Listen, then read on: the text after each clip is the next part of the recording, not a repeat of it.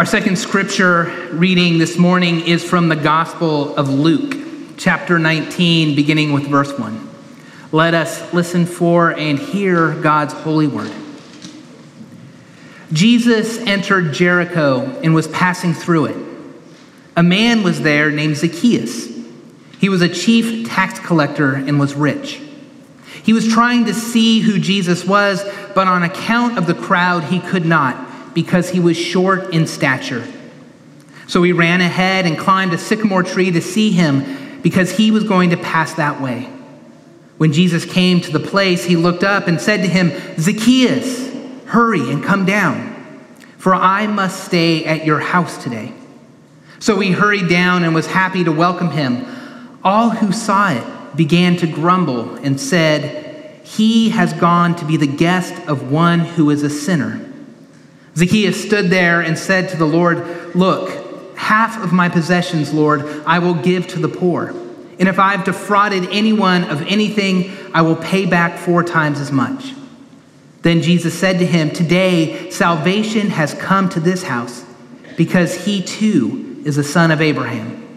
For the Son of Man came to seek out and save the lost." Friends, this is the word of the Lord. Thanks be to God. Let us pray. May your good news come, O Lord, not only in the word spoken, but in and through the power of your Holy Spirit, and with full assurance. Amen. As most of you know, I am not from here. So not being raised in the South, I missed out on some of the religiously developmental staples that many of you who grew up here in the Bible Belt learned as part of your upbringing. One of these staples is energizers, which I'm still trying to recover from after experiencing the troubling exercise during my first trip to Montreat nearly 20 years ago. But to help my transition into the Southern religious culture, I'm convinced God brought Diana into my life. Growing up the daughter of a Baptist minister in the buckle of the Bible Belt in Nashville, she is an expert in residence in our home when it comes to these types of customs. So a few years ago, when Daniel or Asher would come home from their Baptist-run childcare, singing a new song or reciting a new pre-meal blessing or talking about something called Bible quizzes, Diana, usually with a smirk because of the confused look on my face, had to explain to me what exactly was going on.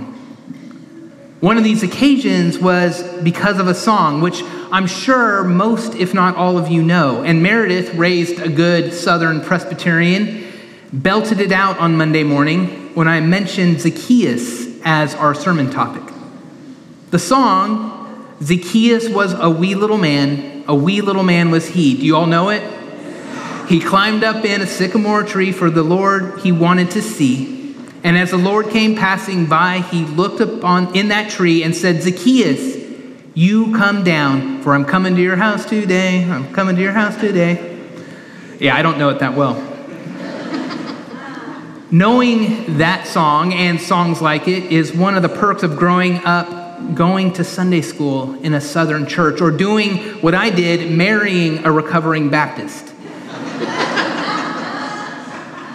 This children's song and the many others that you learned sum up the many stories of the Bible and help sear details into our brains, but into our souls. And in this case, with Zacchaeus, we learn that he was short and that he climbed a tree. And I love the ridiculous image of this very wealthy man perched in a sycamore tree. In fact, I read this week that if you visit Jericho today, there's a good chance that your tour guide will show you what they insist is the very tree. What I love about this story, though, are the many questions that it leaves with each one of us. What in the world is this rich and powerful man, the supervisor of tax collectors, the chief tax collector, doing climbing up into a tree? At first glance, the answer seems obvious. Luke tells us Zacchaeus was a little man, short in stature. He was unable to see Jesus because of the crowd that had gathered around Jesus as he came south into Jericho. Picture a child who's trying to see a parade through the legs of the gathered adults and who's grateful to be lifted up on her dad's shoulders. But not having such shoulders, Zacchaeus ran ahead of the crowd and climbed a tree.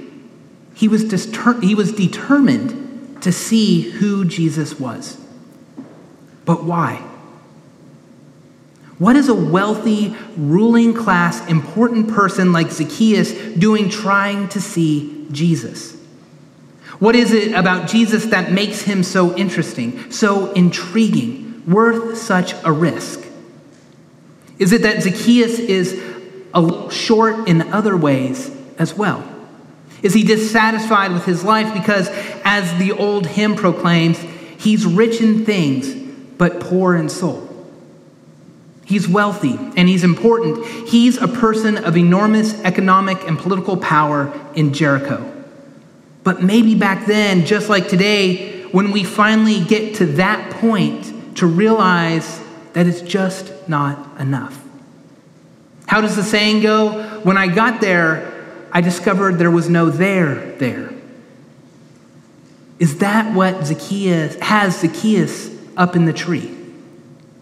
Maybe. Maybe this is more, though, about Jesus than Zacchaeus. He's not the first outsider to be drawn to Jesus, right? What is it about this Galilean on his way to Jerusalem that has the crowd in such a frenzy? What is it about Jesus that continues to attract people to him even today? Is it just the miracles, the religious teachings, the right living morals? Maybe, but is that enough to cause people to give away great portions of their time, their skills, their wealth, even their lives to follow him? Whatever the case, here we are this morning in this place with all these people and with Zacchaeus wanting to see Jesus. But Luke tells us he couldn't because he was short, and maybe we are too. He was trying to see Jesus, who Jesus was, but on account of the crowd, he could not because he was short in stature. But what if we're reading that wrong? What if for all these years we've misunderstood? Now, since Zacchaeus is the subject of that last sentence, you know that when I read he's short, we're supposed to be referring to Zacchaeus. That's the traditional view. But besides, we have that song. Zacchaeus was a wee little man.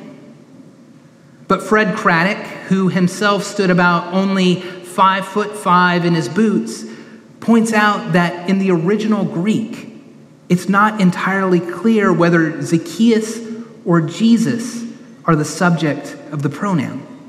In the Greek, he was short in stature could just as easily apply to Jesus. So our passage could read, Zacchaeus sought to see who Jesus was, but could not on account of the crowd because he, Zacchaeus, was short in stature. But it could also legitimately read, Zacchaeus sought to see Jesus, but could not on account of the crowd because he, Jesus was short in stature. Could it be that Jesus was actually shorter than almost everyone else in the crowd? And that's why Zacchaeus had to climb the sycamore tree in order to see him. Did Zacchaeus climb the tree in order to see Jesus because he was so short, or because Jesus was so short? Part of me likes the idea of Jesus being short. While most commentators and tradition stick with the customary view that Zacchaeus was the short one, today I think I'm with Craddock. Because what I love about Fred Craddock's interpretation is the delight that he takes with this story and his joyful courage in suggesting that maybe for centuries we've all gotten it wrong. Maybe it's Jesus who was the one who was short. Regardless of which one was short, what happens next is that Jesus spots Zacchaeus in the sycamore tree and shouts his name at the top of his lungs, Zacchaeus! While we'll never know for sure whether Jesus or Zacchaeus is the short one, I'm pretty sure about Jesus' tone of voice when he shouted Zacchaeus' name. Jesus didn't tentatively or inquisitively say, Zacchaeus, suggesting shock and disdain that Zacchaeus of all people would go to such lengths to see him. Jesus didn't look up and see Zacchaeus and then immediately look away as if he had never seen him, which is likely what the rest of the crowd was doing. I'm sure that when Jesus greeted Zacchaeus, it was with a loud, boisterous shout, because that's the joy that's at the heart of this story. So I guess we're stuck with this deep, pressing theological question. How tall was Jesus? The problem is that the only place in the whole of Scripture that mentions the height of Jesus is this passage. And I guess even this passage is not entirely clear. But since I'm the one doing the preaching, I'm going to make the call. So at least for this Sunday and this sermon, Jesus was short. Maybe as short as Spud Webb or Dolly Parton or Napoleon. He was so short that the big man about town, rich Zacchaeus, had to climb up a tree just to get a peek at little old Jesus.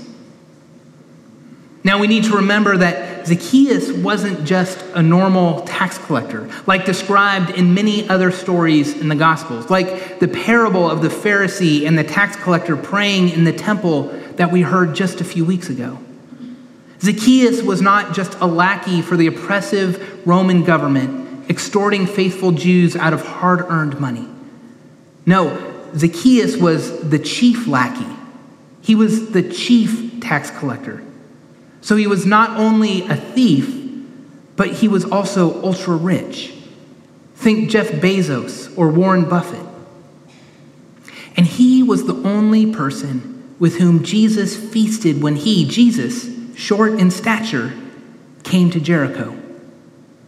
It's almost as if, just in case we didn't get the joke back in the famous parables a few chapters ago in Luke 15, the stories with the parties thrown for the stupid lost sheep and the worthless lost coin and the wasteful lost boy.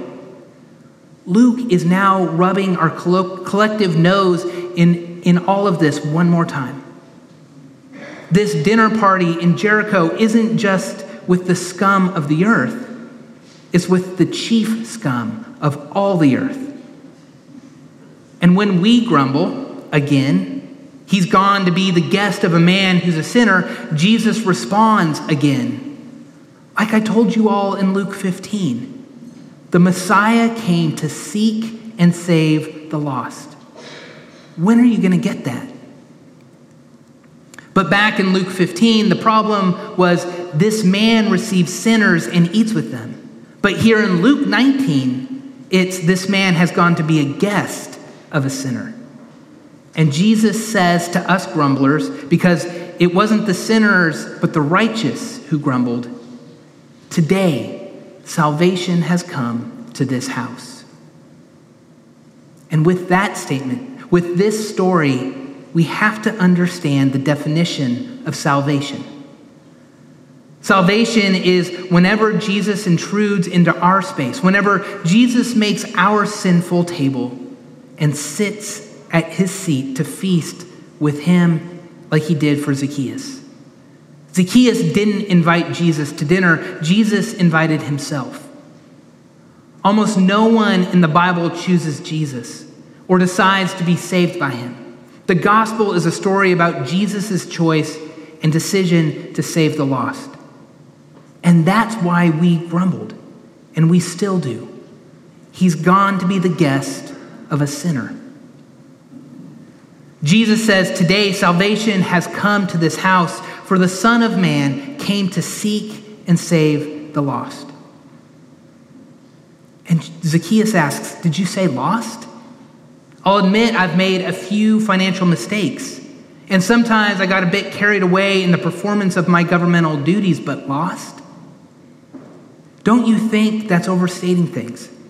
Check out my tax return from last year and see if that looks lost to you. If Jesus has some strange notions of salvation, he has even stranger notions of lost. And we, the righteous, the insiders, those well-schooled in faith, those in the theological know, often hated Jesus for it. After this little episode at Zacchaeus' house, we righteous grumblers got organized. And just a few short chapters later in Luke, we find Jesus up the road in Jerusalem, once again surrounded by a crowd. Only this time with a cross strapped to his back, and the crowd yelling curse words and insults. So here's the question of the day. How tall was Jesus? The answer? He was short, built low to the ground. He could, Luke says, stoop to the worst of them.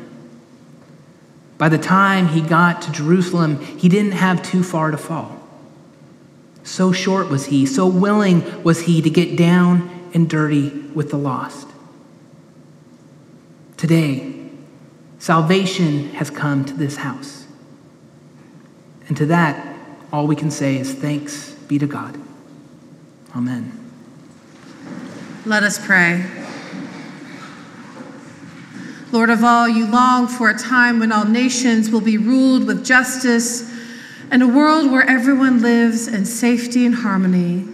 Until that time, when swords are beaten into plowshares and the wolf and the lamb eat together, we give thanks for veterans who have served their country with honor and courage.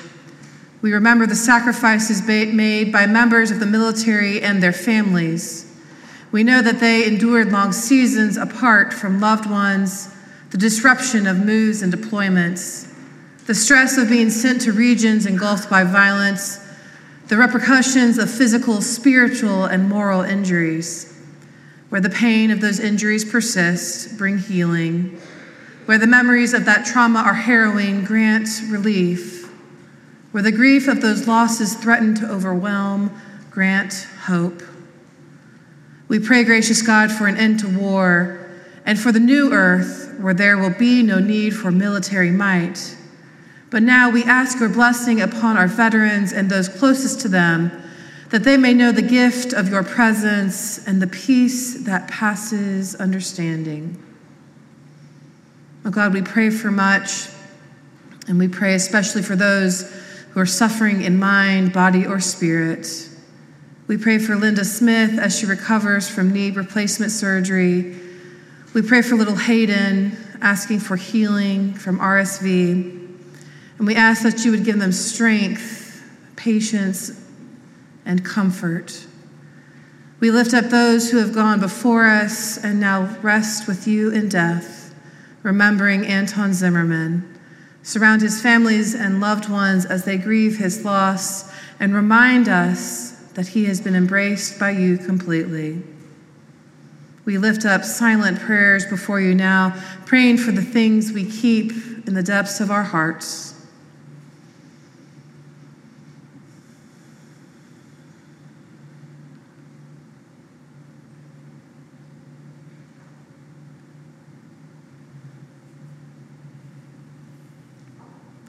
And we pray that prayer your Son taught us, saying, Our Father, who art in heaven, hallowed be thy name. Thy kingdom come, thy will be done, on earth as it is in heaven.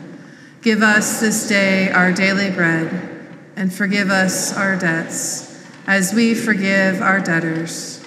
And lead us not into temptation, but deliver us from evil. For thine is the kingdom, and the power, and the glory forever.